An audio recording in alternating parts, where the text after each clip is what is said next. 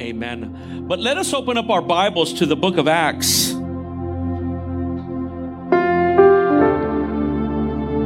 The book of Acts chapter 5.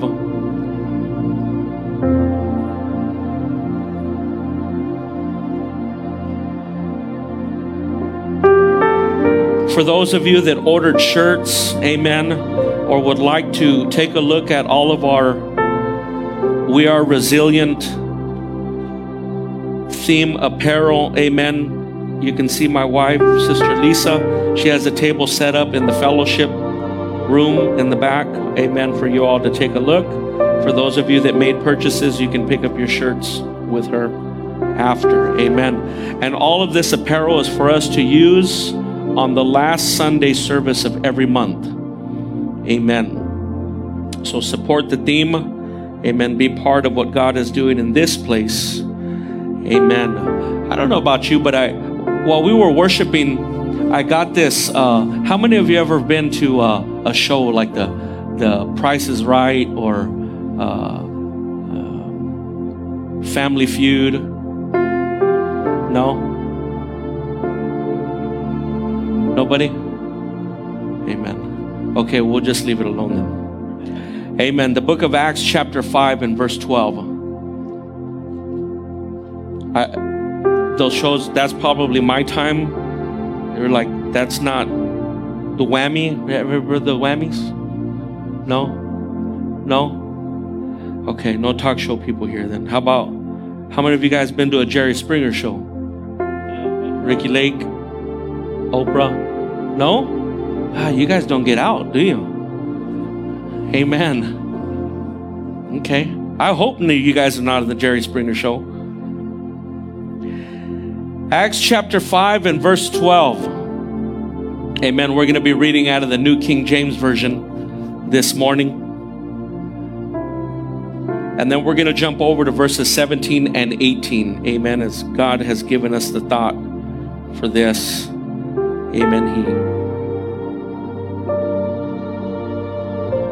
Verse 12 says, and through the hands of the apostles, many signs and wonders were done among the people.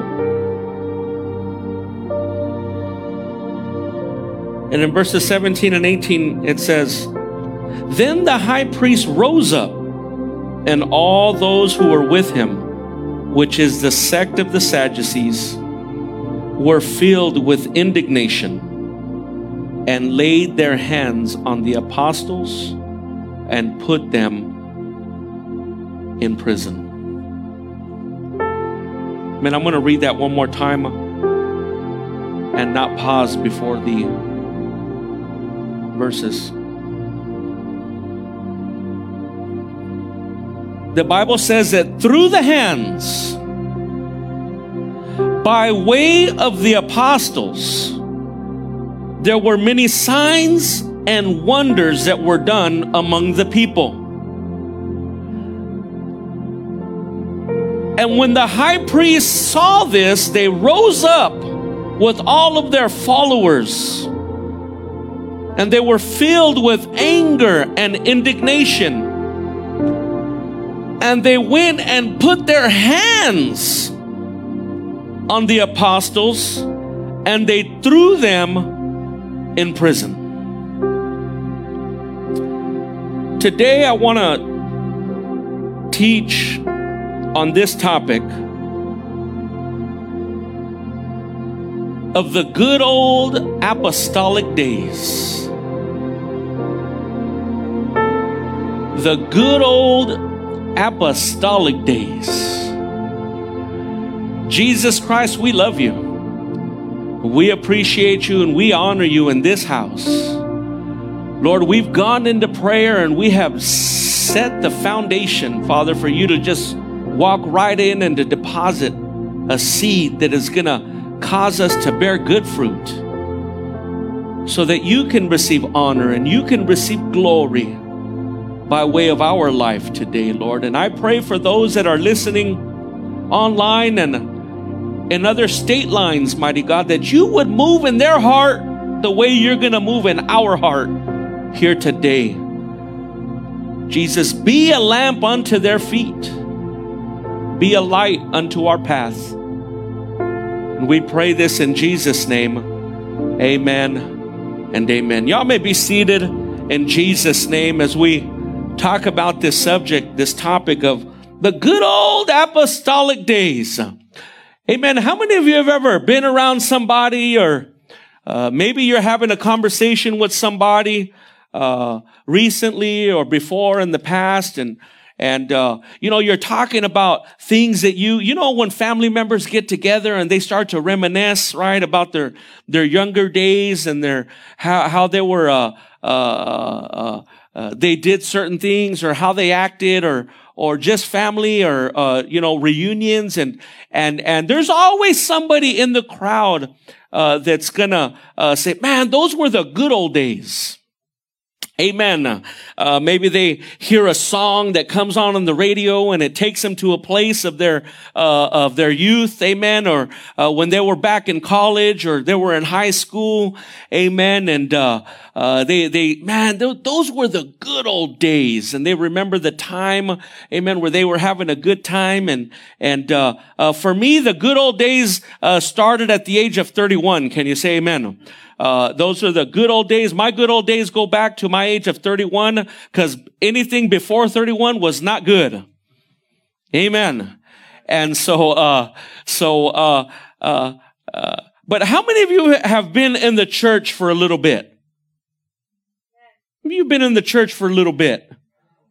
Amen. We've been in the church for a little bit, right? And some of us maybe 5 years, some of us maybe 10 years, 15, or some of us might have grown up in the church. Amen. That were presented as a child and dedicated unto the Lord. Amen. At a stage of infancy, or a toddler stage, and you've grown up in the pews, and you've seen some things.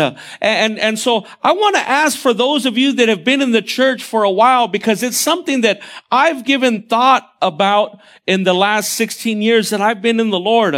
And so I want to ask you, have you ever asked yourself, has this thought ever crossed your mind? Have you ever asked yourself that, man, I wish I was living in the days of the apostles?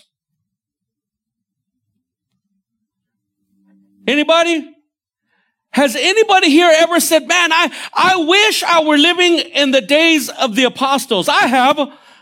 I said, man, I wish I was back there, part of that generation, or part of that era, because we all know that in the days of the apostles, amen, it was a time where the apostles were walking around, brother, and there were signs, there were miracles, and there were wonders happening at that time. Amen. We saw that in the scripture reading, that through the hands of the apostles, there were many signs, there were many wonders that were being done among the crowd, among the people.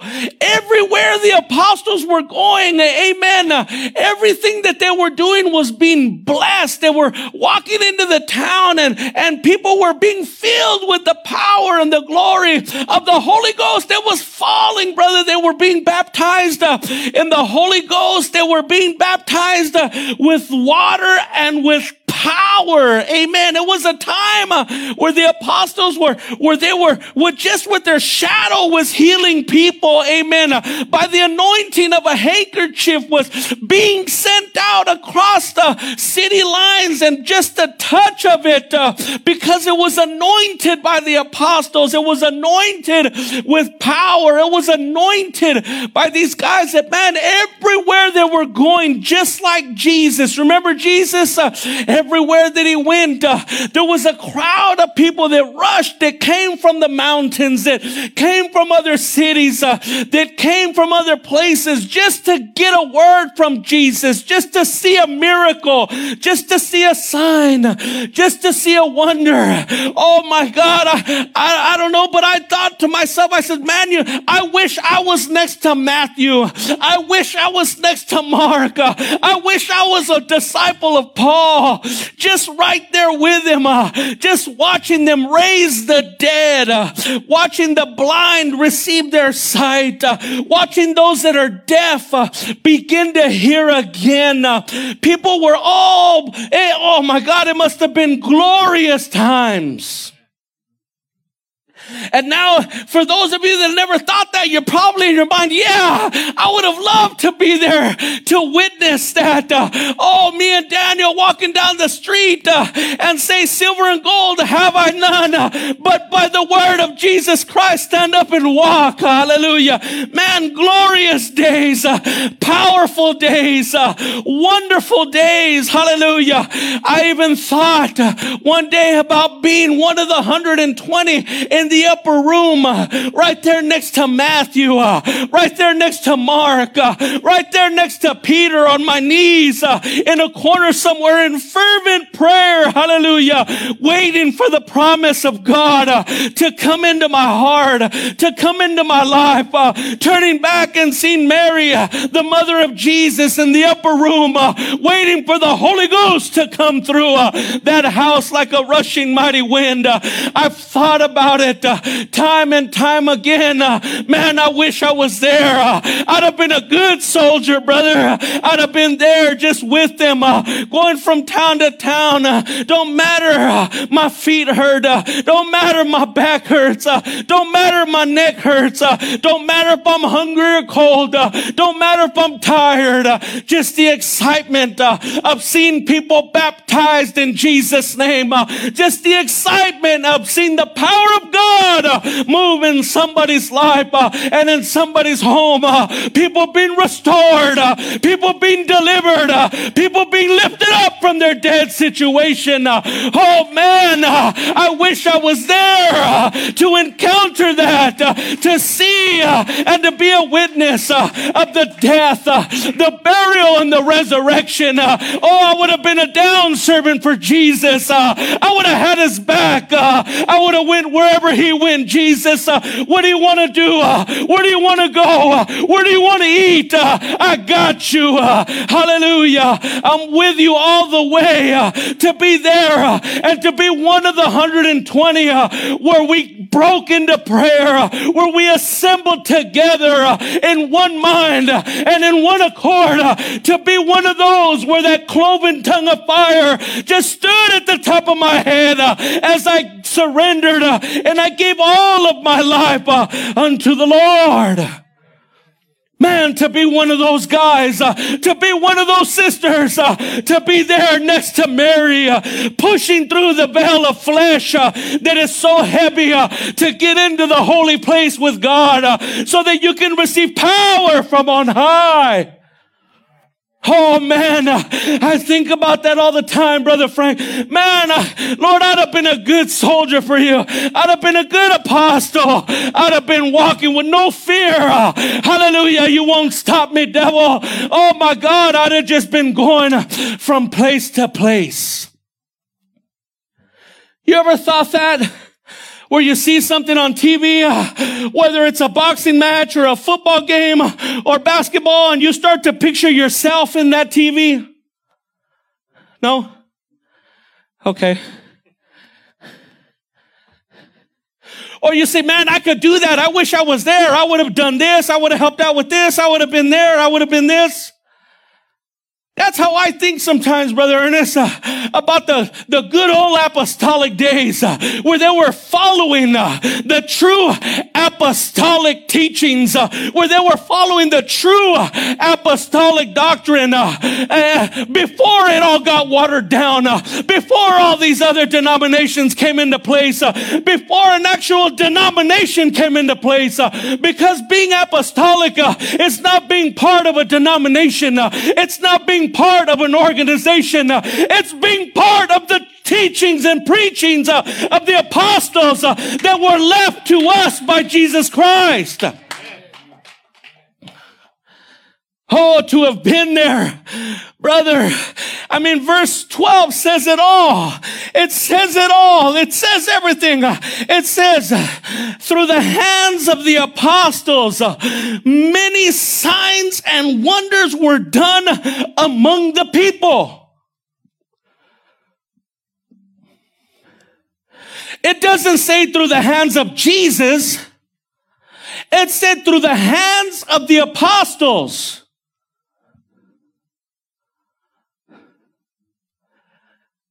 That lets me know that I too can have that power that that man had. I can have the power that that sister had. I don't have to wait. I have that power. Can you imagine if that scripture read, and through Larry, many signs and wonders were done among the people? Now, I'm not saying that I'm God, but it was the power that was in them that caused them to work through them. Amen. And so, by the power of Daniel, by the power of Brother Johnson, by the power of Frank, by the power of Sister Joe, all signs and wonders were made possible. Oh man, I bet you can picture yourself back there now, being part of that. I was fascinated when I read that, and I tend to go through the book of Acts at least once a week, and it's a refresher, and I'm just like, man, through the hands of the apostles, man, I sure would have loved to be an apostle. I sure would love to have that power, to have that authority, to be able to raise somebody from the dead.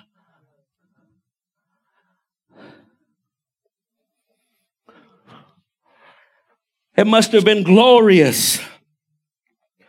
I have to admit, it must have been amazing. And I'm not going to lie, church, I think about it a lot. Amen. I think about it a lot. I sure would have loved to live in the days of the apostles, because of all the things that they were doing and all the things that they were involved in, and all the things that was happening through them. But then I got down to verse 17. Amen. Then I got down to verse 17 and 18 that said, then the high priest rose up, and all of those who were with him, which was the gang of Sadducees, were filled with indignation. And they went and laid their hands. You ever heard that term? You watch out, I'm going to lay my hands on you. When you lay your hands on somebody, that means something's going to happen. Amen. We live in a time now where people just don't put their hands on people to be nice. We should. But the Bible says that they were filled with indignation, and they laid their hands on the apostles, and they threw them in prison.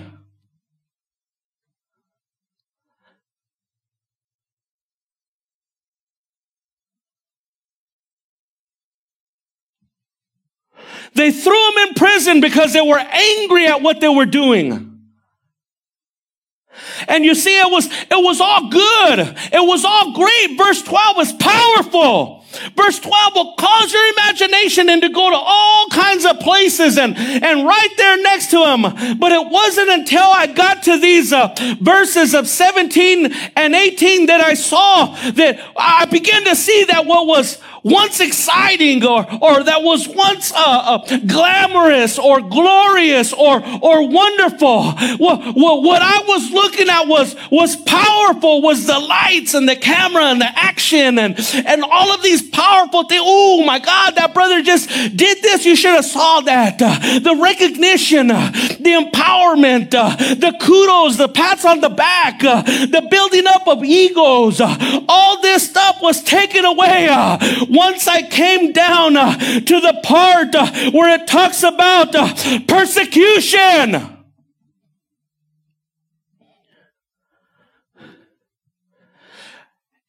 it took away that imagination. That verse 12 went away when I got to verses 17 and 18 because I didn't see the persecution. I didn't see the hostility that was raging against the New Testament church. I didn't see the intensity of anger and hatred, that the same anger and hatred that they had for Jesus Christ was now transferred over to the apostles of Jesus Christ and to those that carried the gospel of the death, the burial, and resurrection. And so when I look at the book of Acts, there's a better understanding. I see things just a little bit differently because now I understand that the apostles, as anointed as they were and as much power that they had and as much as they were being used by God, I saw that they were equally hated and that they were equally persecuted because of their faith in Jesus Christ. You see, not everybody's going to believe what you believe. Not everybody's going to want to follow you into the house of God. Not everybody's going to give an ear when you begin to talk about the death, the burial, and the resurrection of Jesus Christ. Nobody's going to want to hear you when you talk about the goodness of God, of how He restored your marriage, of how He healed you of a drug addiction, of how He pulled you from that bar, of how He took you from the streets, or of how He gave you a sound mind because you were depressed all of your life, or you were lonely and He brought you a wife, or He brought you a godly man. Nobody wants to hear about what God does for people anymore.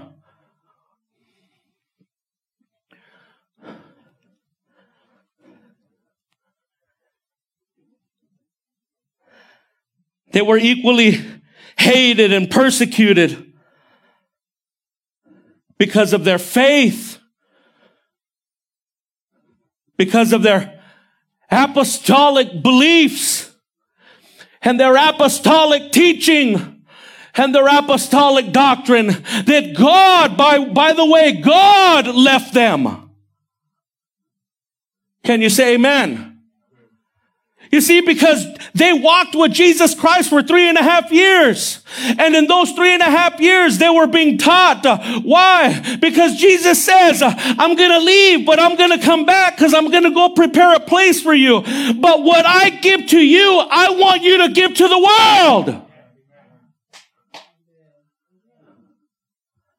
That's why in the last meeting that He had with them in Matthew 28:19, He says, hey, I've been with you 3.5 years. I got to go. You guys got to man up and walk into that nation, walk into that world and teach and preach to all nations. Give them what I've given to you. And that's the apostolic doctrine. Those were the apostolic teachings that you and I need to stand on and build our home on. Can you say amen?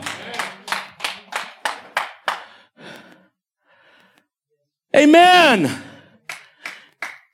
He didn't tell them to go form a denomination or form an organization or form this or form that. He said, take those apostolic teachings and preachings and give them to the world. That's it.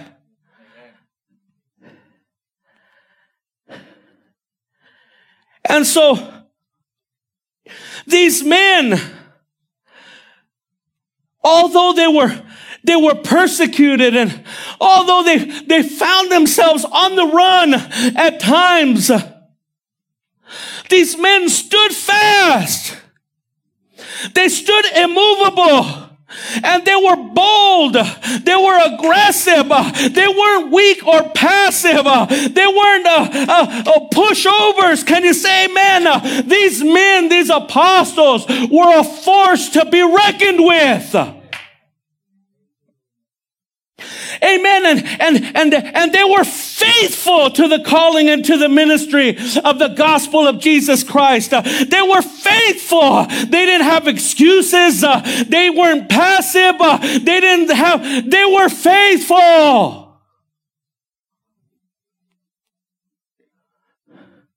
And it's in times of persecution. It's in times of suffering when we do the opposite, when we pull away from God and we isolate ourselves from God's people. Oh my God, I'm going through the time of my life. Well, get up and be steadfast. Get up and be immovable. Get to the house of the Lord. Run to the altar of healing.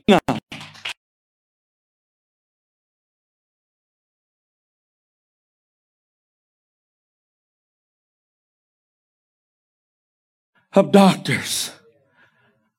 And you say, man, I think we're going to change the sign. We're going to just put up a big sign, Brother Daniel, that says urgent care. You know how flooded this place would be? People will be lined up for days with all of their children, bringing people in their wheelchairs. My dad is sick. My mom is sick. My child is sick. I'm sick. We'll come to the hospital. Amen. And so I said all of that, my introduction,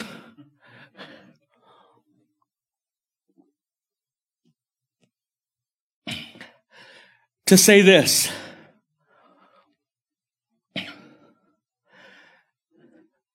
That I truly believe this with all of my heart, church. Listen to what I'm going to say. I truly believe that we are living in apostolic days. I truly believe with all of my heart that we are living now in apostolic days, or should I say, I truly believe that today we truly are living as the apostles lived. But we're not living in the apostolic power. We're living in the apostolic persecution.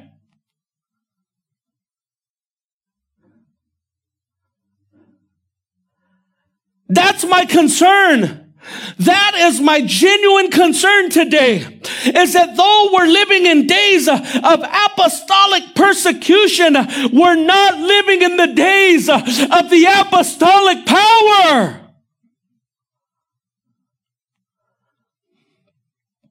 These were apostles, these were guys, these were men, and these were women that lived under the continual threat of hostility and persecution. But they also lived in a time, they also lived in the power of the Holy Ghost.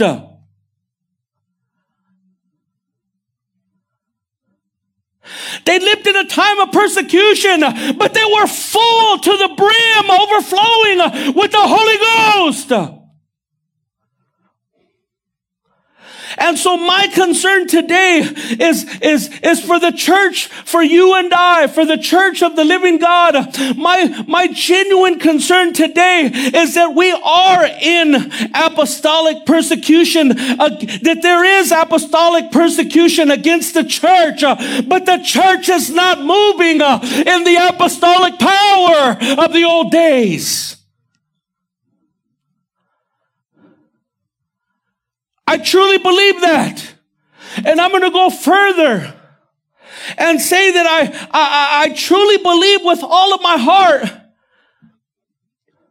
I believe this with all of my heart, that as much as the church is experiencing persecution and hostility against it, I truly believe that the church is also this day, today, this generation is going to be used by God as a catalyst. Can you say amen? As a launching pad for good. To ignite the church, to wake up the church, to shake up the church and wake it up up from its sleep, to shake it up, to bring back good old-fashioned apostolic revival, to bring back good old apostolic fire, hallelujah, and to get us back to that apostolic revival and apostolic power that the church of today is missing.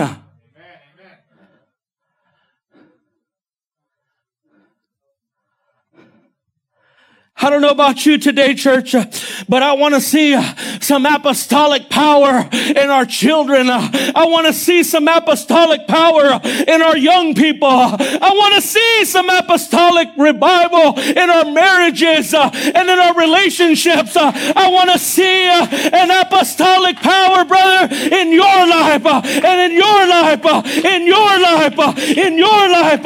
Apostolic power in that marriage right there. That's what I want to see. I want to see apostolic power of the Holy Ghost in my life. I don't want to be one of those that just sit back and watches everybody else run in power and in authority, chasing off devils and demons and all shutting the mouth of the enemy. I don't want to be the one sitting back sissified, holding on to my gift, hallelujah, that God gave to me. I want to go out into the highways. I want to go into the byways, and I want to share the apostolic power. Too many people sitting on their hands when they got so much power. Can you say amen? Amen. Let's give God a round of applause, everybody.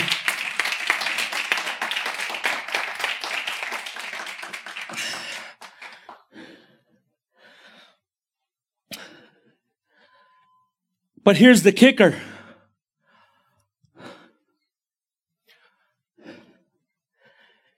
Here's the $1 million question.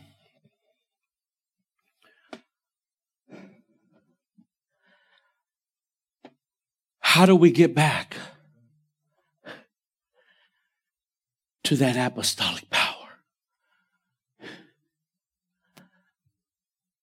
How do we get back what we've lost? I'm sure there's some people in here that have lost some things along the way. Maybe you've lost your joy.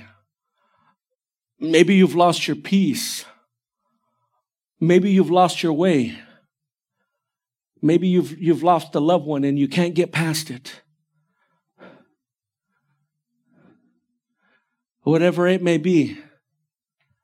How do we get back this apostolic power that has been handed down to you and I? It's been given to you, brother. It's yours. Sister, it's yours. The apostolic power is yours. It belongs to you. It's yours. Those that are watching, this apostolic power is for you and for all of those that God's going to call. The Bible says in Acts 2:38 and 39, it says, Peter said unto them, repent and be baptized every one of you in the name of Jesus Christ for the remission of your sins. He says, and you shall receive the gift of the Holy Ghost. For this promise is not just unto you, but it's unto your children and to those that are afar off, as to as many as the Lord God shall call. This apostolic power, this apostolic doctrine is for everybody. But how do we get this? We're in the apostolic persecution. People are persecuting the church, brother. You can't open your doors. You can't preach about this. You can't preach about that. You can't talk about this. You can't talk about that. Somebody said, Pastor, what happens that day when somebody comes in and says, hey, I need you to do this, and you say no? Well, the answer is no. What do you mean, what am I going to do? If it doesn't line up with the Word of God, I don't want no part of it. If it doesn't line up with the Word of God, I don't even want to talk about it. It's not even a conversation. Why entertain it? But how do we get back to the days of boldness? How do we get back to the days of steadfastness? How do we get back to the days of being immovable? Why can't we get back to the days of Peter when he got off the boat and he began to walk on water?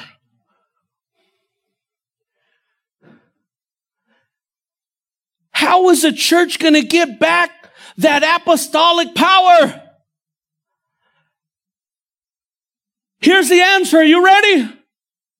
Are you ready for the answer? Just one? Amen. Somebody type amen on Facebook.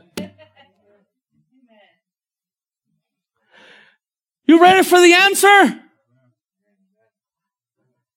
We have to go back. We have to go back to the same route or the same route as the apostles. We have to go back because it all started in the book of Acts in the upper room.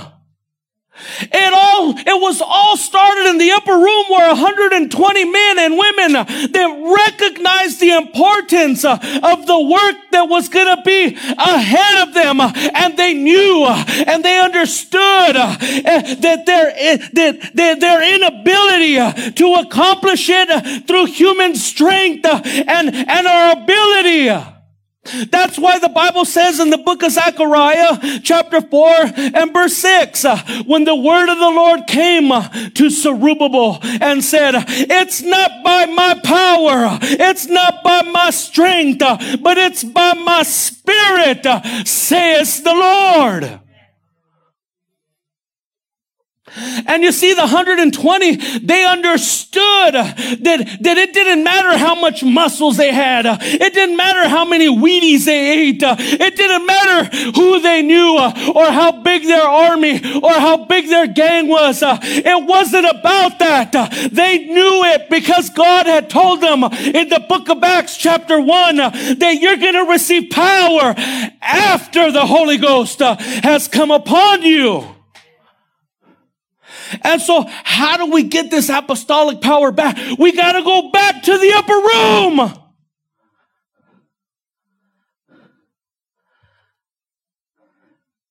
We got to go back.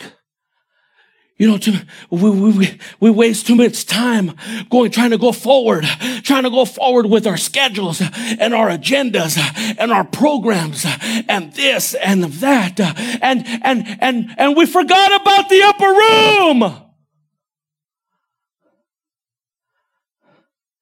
And we're walking into these agendas, and we're walking into these places and these programs, and we're walking in, and because we left the upper room behind us, and we haven't looked back, and we think that the further we get away from the upper room, that the more power and authority we have. No! We got to go back and visit the upper room.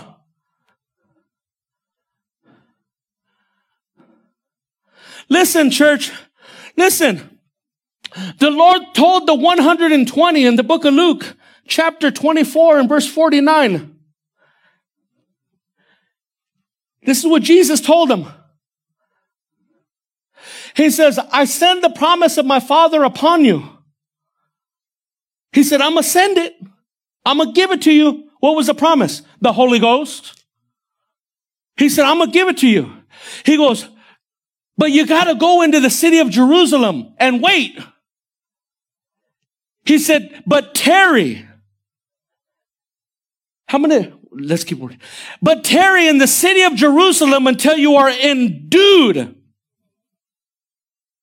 with power from on high. Okay? How many of you have ever said, you know, I pray that the Lord tarries so that I can witness to my family?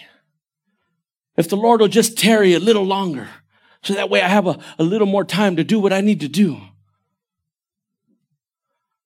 I wish the Lord would just wait a little bit. Don't come yet, Lord, wait. We tell the Lord to tarry, right? Amen. Just tarry up there, Lord. Just wait. Just keep building. Add another section to that mansion. right? The Lord told the 120 in Luke 24 and 49, you don't have to put it back up, but he says, tarry in Jerusalem until you are endowed with power from on high.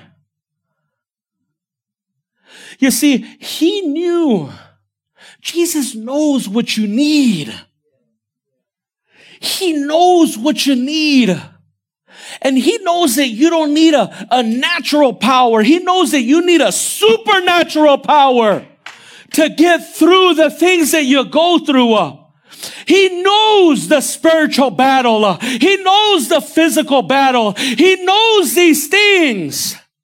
And so the disciples, Jesus knew the work that was going to be before the 120. He knew it was going to require something supernatural. He knew it because Jesus knew that their battle was going to be a spiritual one. It was going to be against demons and principalities and powers of darkness. Can you say amen? The baptism of the Holy Ghost and that fire would equip the 120 for this battle and for this spiritual warfare. And when you look at that time, and when you look at what Bible scholars said about the upper room, and from when God told him in the book of Luke until the Holy Ghost fell, it took 10 days, Bible scholars say.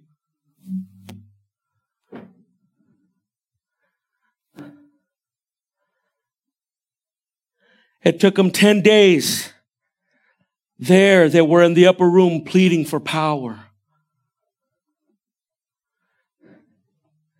But what did Jesus say?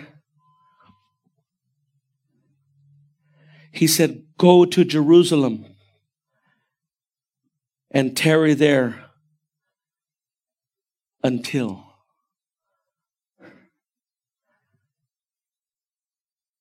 He said, go wait and pray. How long?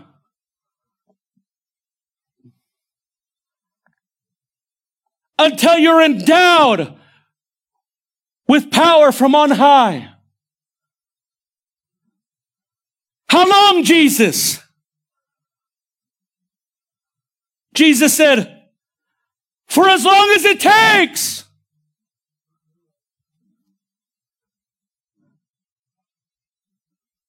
Until when, Jesus? Until the heavens open up.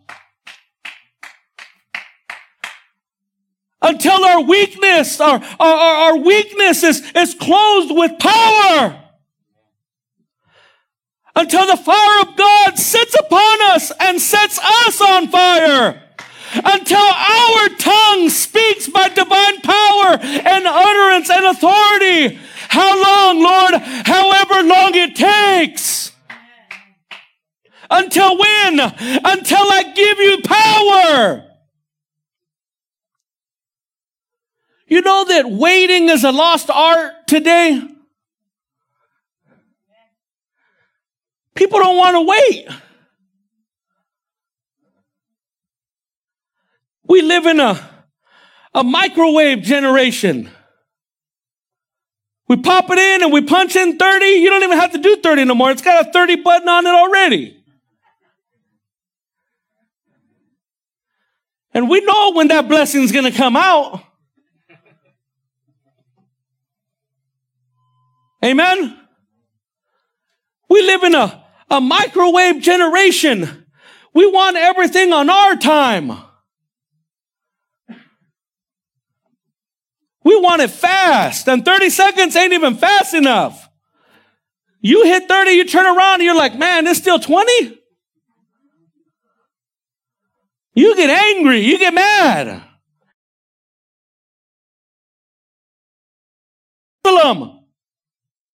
He could have endowed them with power right then and there. God is God. He can do anything when he wants to, how he wants to. But he made them go up into the upper room and he made them wait. He made them tarry. And you know why? Who likes to be in the waiting room? Huh? Who likes to wait at the restaurant? The first thing we ask at the restaurant is, how long is the wait? Right? We show up and, it's about an hour. No, we're going to go somewhere else. We leave. We go to another restaurant and we find out it's a 2-hour wait. And we end up at the drive-thru because we want it fast. But you know what waiting does? In the waiting, motives are exposed. Oh, hallelujah. In the process of waiting, motives are exposed. In the process of waiting, attitudes are corrected. In the process of waiting, hunger is increased. You just want it because you're so hungry. I can't wait no more. I want it now. Can you say amen?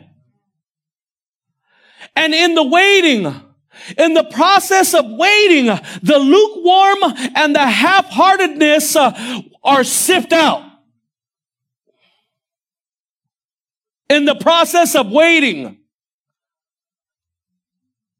those that are lukewarm and those that are half-hearted are sifted out. Why? Because they want it now. Why? They don't want the persecution. Why? They don't want to pray. Why? They don't want to go to the upper room. Why? Because all they want is the power right now, right away. God, give it to me now. And God says, no, you got to wait. Can you say amen? We have to go back to the upper room, church. As I close, we have to get back to that apostolic power. And how do we get back to that apostolic power? Jesus says, let my house be called a house of prayer.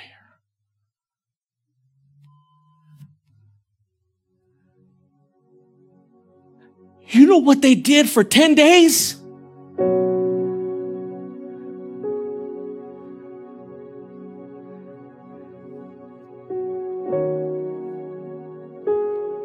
They got on their knees.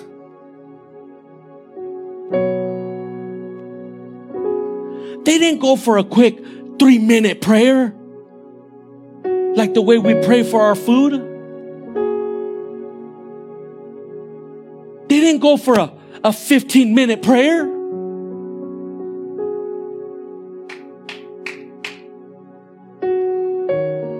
They knew that in order for them to make an impact in the world, to make an impact in somebody's life, that the individual that was teaching and preaching and doing certain things needed to pray. Because you know what happens with fire, Brother Anselmo? Fire travels. You light a match in the wilderness and it'll burn thousands of acres.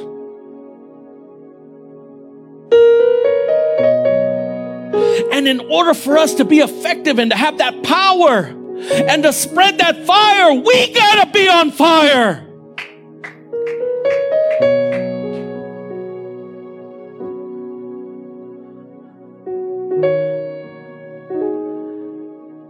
We're definitely living in the time of apostolic persecution.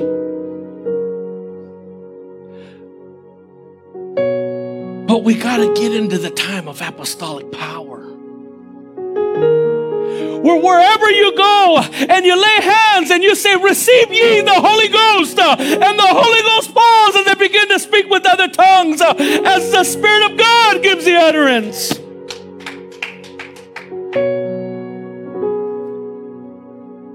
Where you go and you touch somebody, you burn them. Ow, what's that? That's the Holy Ghost.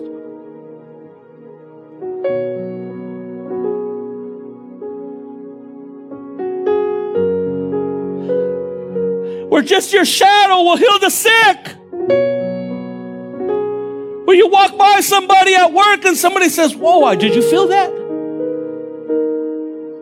Feel what? Come here, follow me. Every time I get next to that sister, I feel something. Every time that brother passes my desk, I get a chill on me. That's the Holy Ghost. That's that apostolic power I'm talking to you about. But in order for us to get there, the church got to go back to the upper room. We got to make prayer time. We got to make time with the Lord. We're talking about fresh fire from on high. We've been talking about it. We've been talking about making a difference. We talked about the oil, and we're talking about love, and we're talking about all kinds of great stuff. But we can't make a difference. We can't have love. We can't have the unction of the Holy Ghost if we have no power. If we have no fire. That heart of stone cannot be removed. It cannot be a heart of flesh if there's no prayer and if there's no power.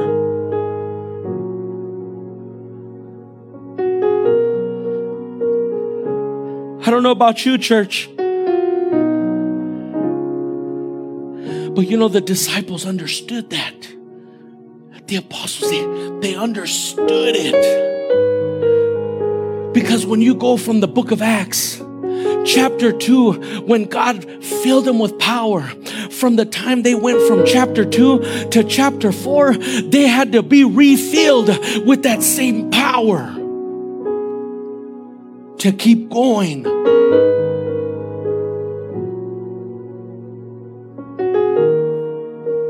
And you know, one of the things that God showed me, Brother Daniel, that you and I talked about that woman, the widow with the oil, and how she had just a little bit left, that let me know that she was giving oil out to everybody because she was generous and she didn't care. She was giving oil to the neighbors, giving oil to the community, giving because she wasn't selfish. She wasn't just thinking about herself and her own home. And that's what happened to the apostles. They're going and they're giving their oil, they're giving their fire, and they're giving fire there, and they're giving fire there, and they're giving anointing there, and they're giving there. And they knew that they had to revisit the upper room.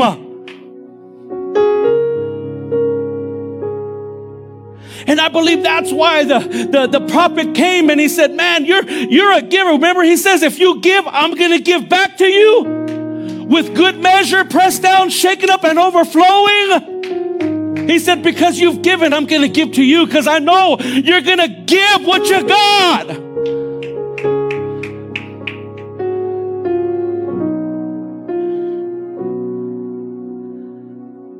We have to revisit the upper room.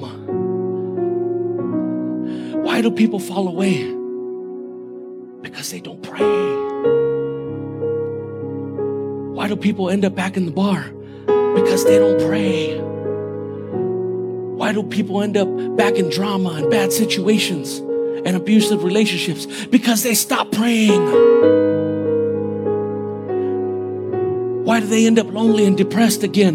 Because they stop praying. They think they're good. God hit me one time and that's all I need. No.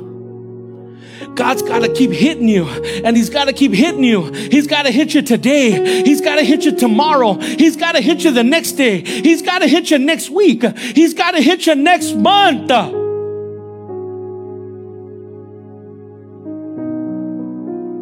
And the apostles knew this because they said in the book of Acts chapter 4 verses 29 through 31.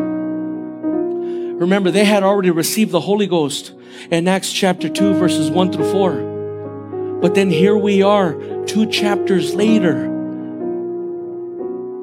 Only one miracle had taken place from that time. The blind man at the gate beautiful. That was the only, the next 2 chapters deal with that individual. So don't think for 1 minute that you can just go pray for one person and another person and another person and another person and another household and perform another wedding and do another funeral and teach one day and preach one day and never go into prayer.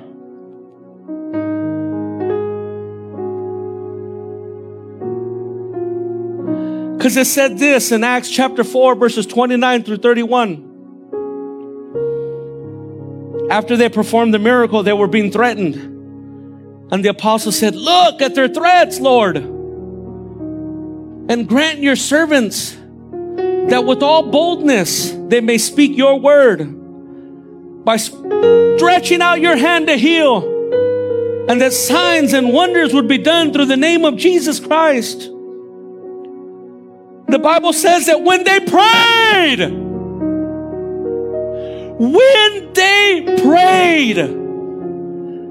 the Bible says that the place where they were assembled together began to shake, and they were all filled with the Holy Ghost, and they spoke the word of God with boldness. If you want the ground to shake in your life, you need to pray. If you want revival in your marriage, you need to pray. If you want that new job, you need to pray. If you want that new house, you need to pray. If you want that wayward child to change, you need to pray.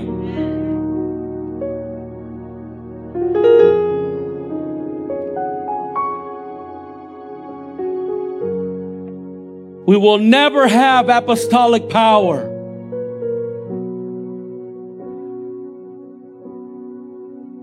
without prayer. That is why Matthew 21:13 says that it is written, my house shall be called the house of prayer.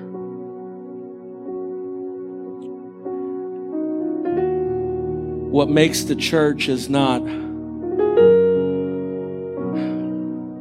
chicken dinners and cakewalks and potlucks. It's not the raffles and the theme shirts. It's not the good sound and the great signs.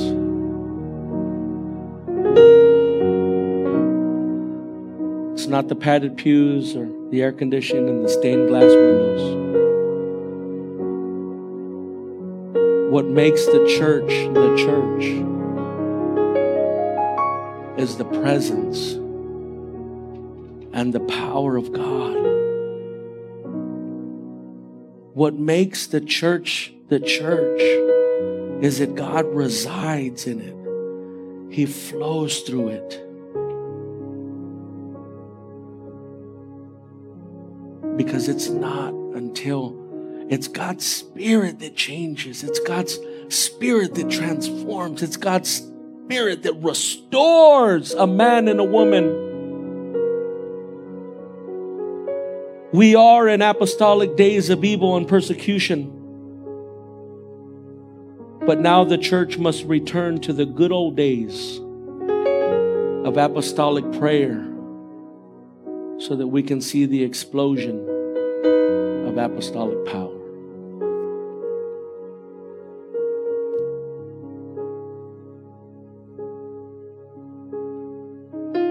For a few minutes, we're going to open up this altar.